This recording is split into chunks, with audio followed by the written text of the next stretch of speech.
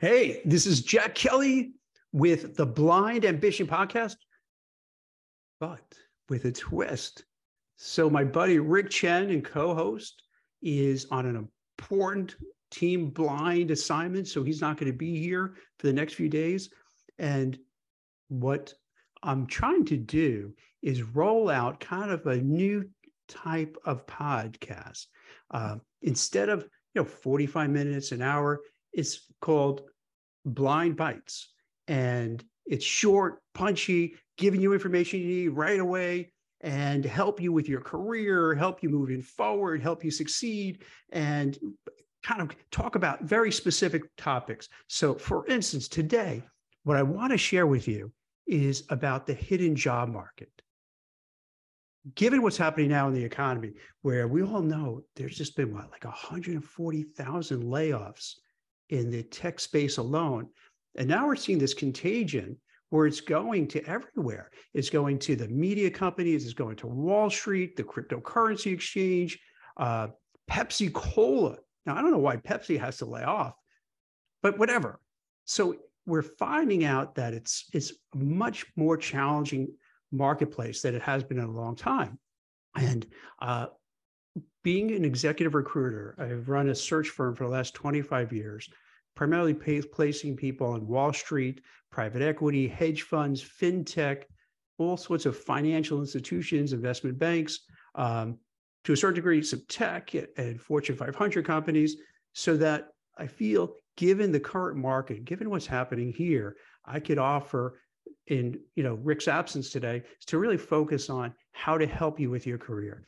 And I want to talk about the hidden job market. And you've probably heard this term before. It sounds this kind of mysterious kind of name, hidden job market. But really, like a lot of these things that the media puts out there, the great resignation, quiet quitting, acting your wage, they're just putting a label on something that we all know exists. So the hidden job market is this. Companies, sometimes they don't want people to know that they're hiring. It could be, give you an example, it could be where, let's say, there's a manager who's been working at the company for 10 plus years. Great guy, everyone loves him. However, not so great. He was maybe back in the day, but not so much. And it's awkward because the company wants to kind of really let that person go. They don't want to embarrass him and make him feel uncomfortable.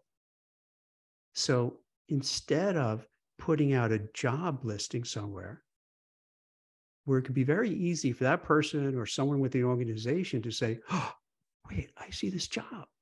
That's Bob's job. What's up? What's going on? What's happening? And it can be really uncomfortable in the organization. So what they do is they don't post the job. Similarly, let's say there's a team and there's an opening to lead the team. But for whatever reason, leadership feels that there's no one who could really step up.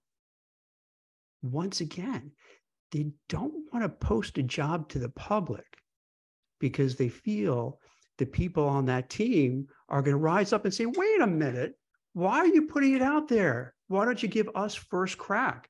We're working there. We know the company, so why take an outsider?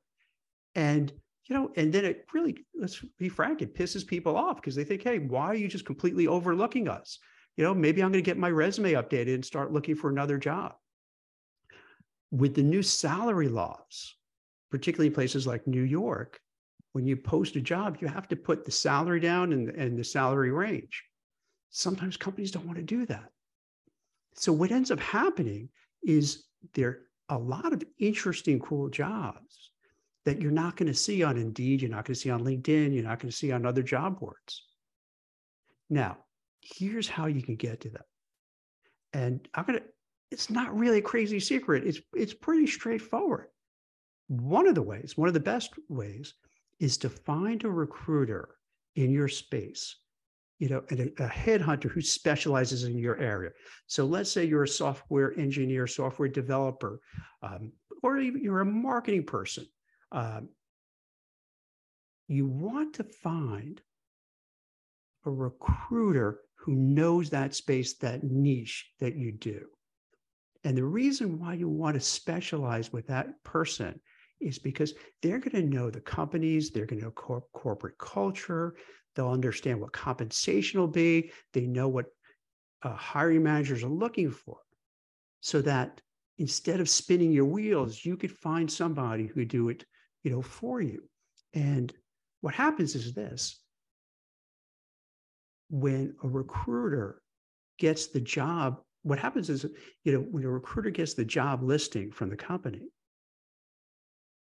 they can go out to candidates, prospective candidates, and share the opportunity. And if the recruiter has a great reputation, they could go out and say, hey, Christine, I have this role. Here's what's going on. We have to keep it confidential. I can't tell you the name of the company, but here's what they're looking for.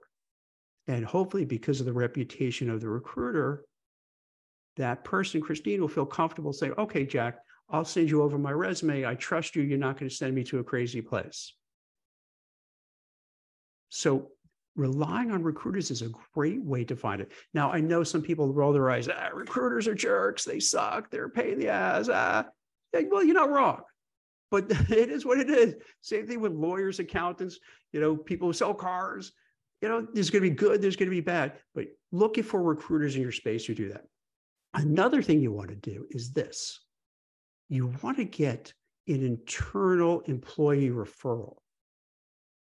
Hiring managers, HR love internal referrals. They feel, hey, if Mike is working on at the company and he knows that somebody is looking, if you can get that person, to get a foot in the door because the person's recommended, that's a great way to do it. So they'll know, Mike knows there's a job that's been posted at his company. No one else really knows that. So if he refers me to that job, he gets in there. Another way to do this is you want to network. And, when you say network, you feel, God, it's like, it harkens back to, you're in this, big room with a name tag on your chest and you got, hey, nice to meet you. How are you? Here's what I do. And it sounds just, but really networking is this.